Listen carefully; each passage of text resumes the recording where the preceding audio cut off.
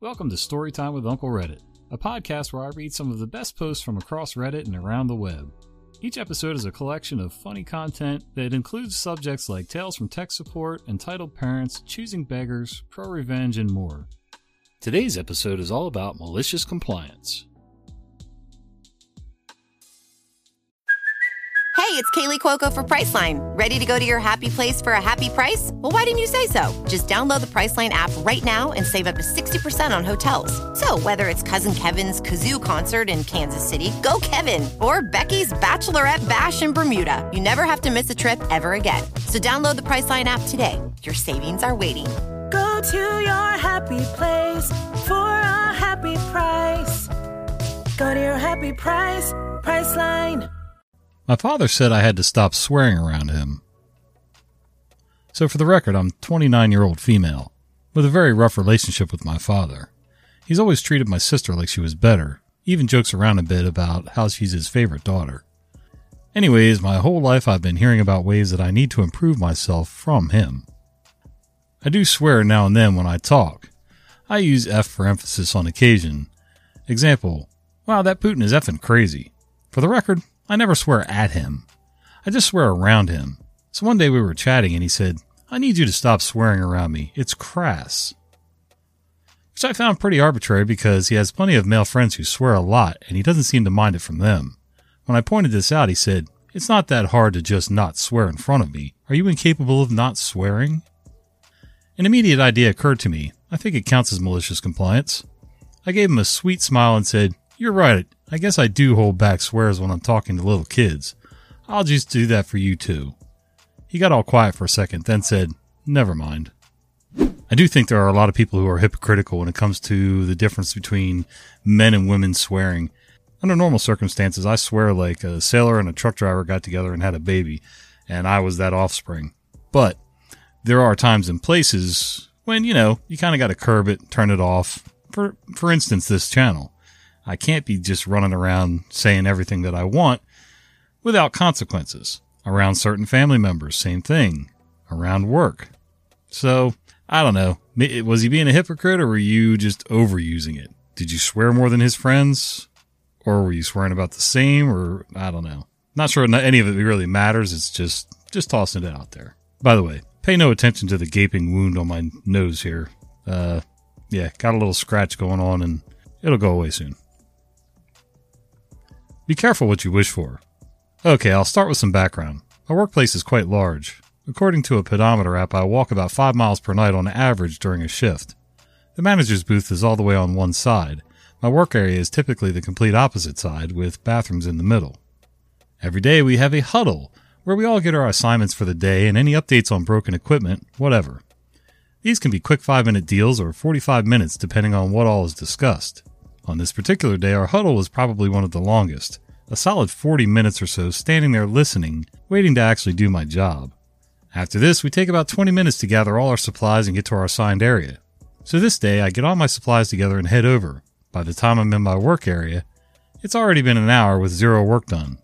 Suddenly I get a cramp in my gut, realize I really need to go to the bathroom and go to do so. I won't go into detail, but my stomach was angry. We'll leave it at that. So I finish up, go back over, and the boss is now standing there asking where I've been. I explain I was in the bathroom. He insists I should still have some work done by now, as we're now 90 plus minutes into the shift, and that I need to ask permission to go to the bathroom, like this is effing middle school or something. I'm 28, this is far from my first job, and I've never failed to accomplish all tasks by the end of my shifts here, even if I start off an hour or two behind. At first I said absolutely not. I was angry. But then I realized every single time I pee, every time I stop to get some water or a snack, I'm going all the way over to this man's booth and telling him. And when he asks why productivity is lower, it's because I'm walking the quarter mile over to your office to let you know every single time I go to the bathroom or do anything just like you asked. I'm definitely not walking fast. At least I'm hourly. I don't care where you work. What entity? I don't think I had that much trouble getting to the bathroom when I was in the service. To have an adult ask you permission or let you know before they go to the bathroom every time, unless you're doing some job where it's really high security or something like that, that's ridiculous. Panera pays for over $120 of food instead of just an orange juice. Back in 2019, I was meeting up with a bunch of my extended family who were all attending the same wedding. As a nice gesture, I decided to pick up lunch from Panera Bread, think soups and sandwiches, for everyone. So I take orders from about 15 people, pick up the order from Panera, and make my way to the hotel where we will eat. After we arrive and start eating, I notice that I'm missing an orange juice from my nephew. I call the Panera and explain that, hey, I never got my juice. Could I get just the juice refunded? Mind you, this is an over $120 meal, and I'm just trying to get a few dollars back for the orange juice that I didn't get. They say they're not allowed and give me another number to call. So I call the corporate number and explain the situation. They say they aren't allowed to do partial refunds, only full refunds. So I clarify, I say, you won't refund the missing orange juice, but they can refund the whole order? Yes, that's correct. So I requested a full refund, 2 phone calls plus the waiting, and it was granted immediately. Thanks, Panera Corporate. Okay, that is totally ridiculous. I don't understand how they can't do a partial refund. You didn't get one piece. You're trying to be reasonable. I'm not looking for a full refund. I just want you to refund me for the orange juice or whatever. Just make me whole. That's all. Oh, well, good on you for getting a full refund then. They deserved getting socked for that $120. Print everything? Sure. In the early 2000s, I worked as a Unix administrator at a small company that sold flowers. Back then, we had multiple roles including security, database, mail, and network administration. One of my roles was to create the IDs for new salespeople across the world. It wasn't a huge amount of turnover, but each Valentine's Day and Mother's Day there would be a huge uptick as temporary staff got added. We'd had about 1,000 temporary sales and inventory workers leading up to these days. To create the IDs, I generated a report and ran a script. However, I had to get approval from a manager before I could actually create the IDs. Each new user had a bunch of data including name, extension, etc. The process was to print out the user packet and send it to the manager for approval. With 1 or 2 people, it's no big deal to print it out. With 1,000 users, I figured I'd just send a spreadsheet with a column to approve or not. I wrote the report that generated the CSV, and it was a lot easier for me to use that than printed pages. I sent the spreadsheet to the manager. He never replied. I followed up with a call and resent the email. He said he'd get to it. A week later, it hasn't been approved, and another 100 users are pending. I remind him that I need this sign-off. He still doesn't get back to me. Finally, I get hauled up to some senior manager to get scolded. I explain that I need the approvals and that I'm waiting. The approving manager is pissed off when he hears. He screams to his boss that I didn't follow procedure and print out the forms. The forms have to be filed, apparently. You know where this is heading. By the time I finished printing, we'd gone through 5 reams of paper and dozens of folders, staples, and other supplies. All this so the approver can check off the approval and sign his name. On top of that, I then had to process each individually. It took 2 days for something that normally took 2 minutes. I get the need for paperwork and bureaucracy. If someone gets added without approval, that's a bad thing, as they have access to all customer data. But the policy changed immediately after this to allow an email and a single printout of all names as the required paper trail. One thing about big corporations and big companies, they're good for wasting a ton of paper for nothing. I think it's because a lot of the older higher-ups in those organizations just really don't have a clue how to work with the technology that's available. And 2, they're great for having meetings. Need a meeting? Let's have a meeting to discuss having another meeting. Need a raise? Let's have a meeting. Lunch schedule screwed up? Let's have a meeting. Too many people going to the bathroom? Let's have a meeting. Want me to turn around 1 minute before I arrive? Pay me for 2.5 hours twice. Background. I did some service work on advertisement displays on gas stations. Working on gas stations is highly regulated. You need to wear protective clothing, signal vest, goggles, security boots, helmet, and secure your workplace. For 1.5 meters around you, nobody else is allowed, even when you're working in the customer area where everybody else, including the staff, walks around casually. The certifications needed to do this work are boring as hell. Take a whole weekend of my precious time and must be done once a year. If the oil company finds out you didn't follow this protocol, you risk your contract. Our customer explicitly writes in every work order and sign-off sheet that this protocol has to be and was followed. We text sign this. If we don't follow protocol, we are really, really screwed. Now let's get started. I was having a really bad day. The last call was somewhere remote, but from where I was, it would only take an hour to drive. From where I usually start, it would be more than 2. The reported error was something that could be solved easily by rebooting a system, and frankly, we've never understood why this was an issue that needed an on-site visit from us. But the customer insisted. When this particular error happens, we usually go on site, suit up, tell the manager what we need to do, and ask them to step a little to the side.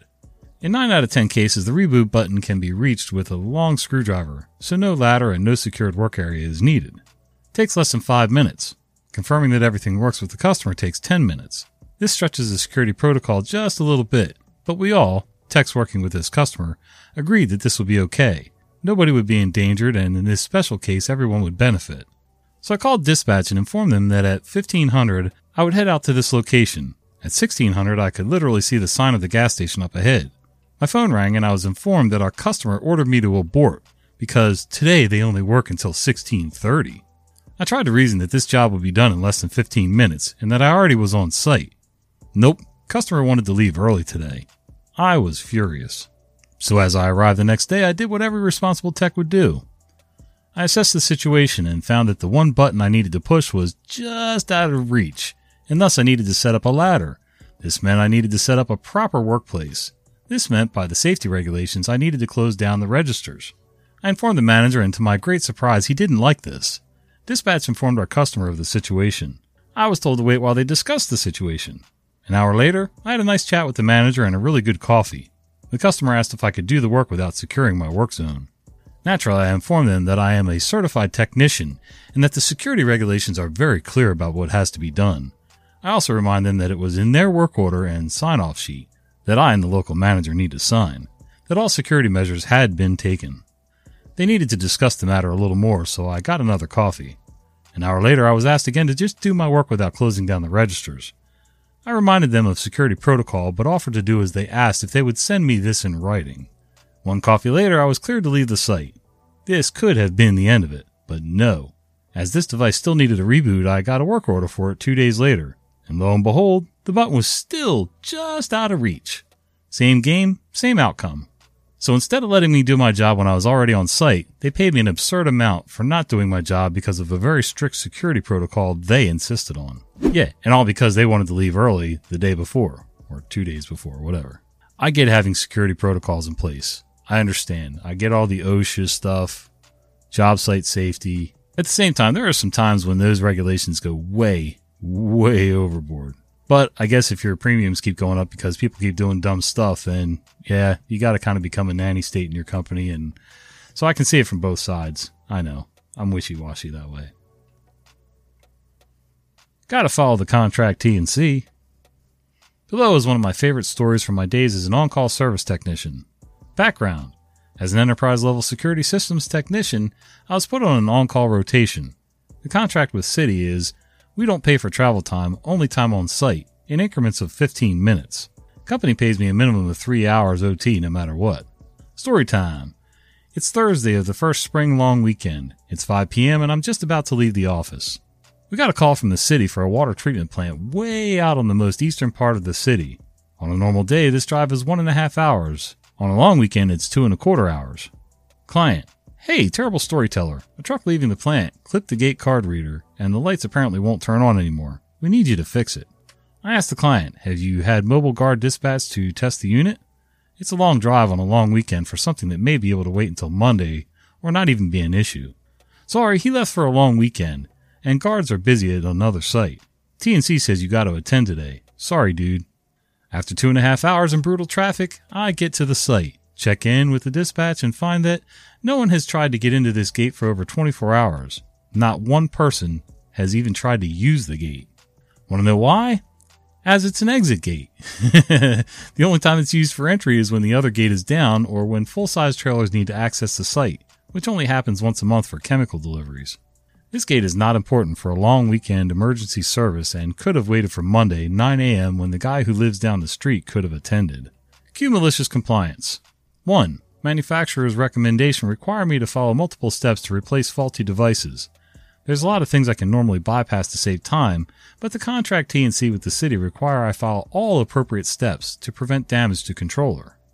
2. Need access to the main controller and the city guards have that, so I can't start the repair process. Guards won't be there for 35 minutes.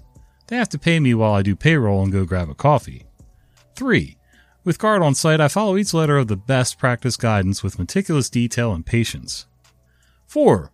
Oh shoot, the backboard on the pedestal needs some repair and modifications as previous integrator installed old reader poorly, but T&C requires me to make it right, so off to Home Depot I go.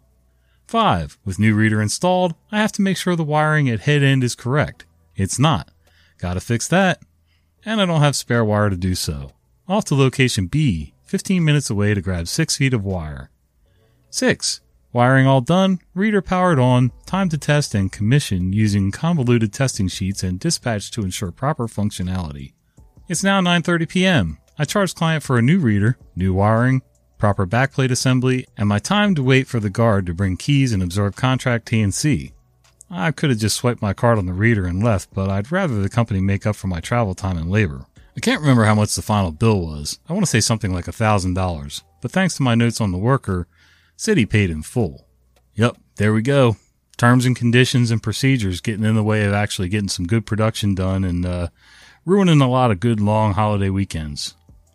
But if you're making overtime for it and you signed up for the job, then guess what? There was a time when I would have killed for that kind of overtime. You want me to drive that far? No problem. But once I get there, I'm going to make it worth my while and my company's while. So, you've been listening to Storytime with Uncle Reddit. If you enjoy this content, be sure to follow my podcast. I upload new episodes at least 3 times a week.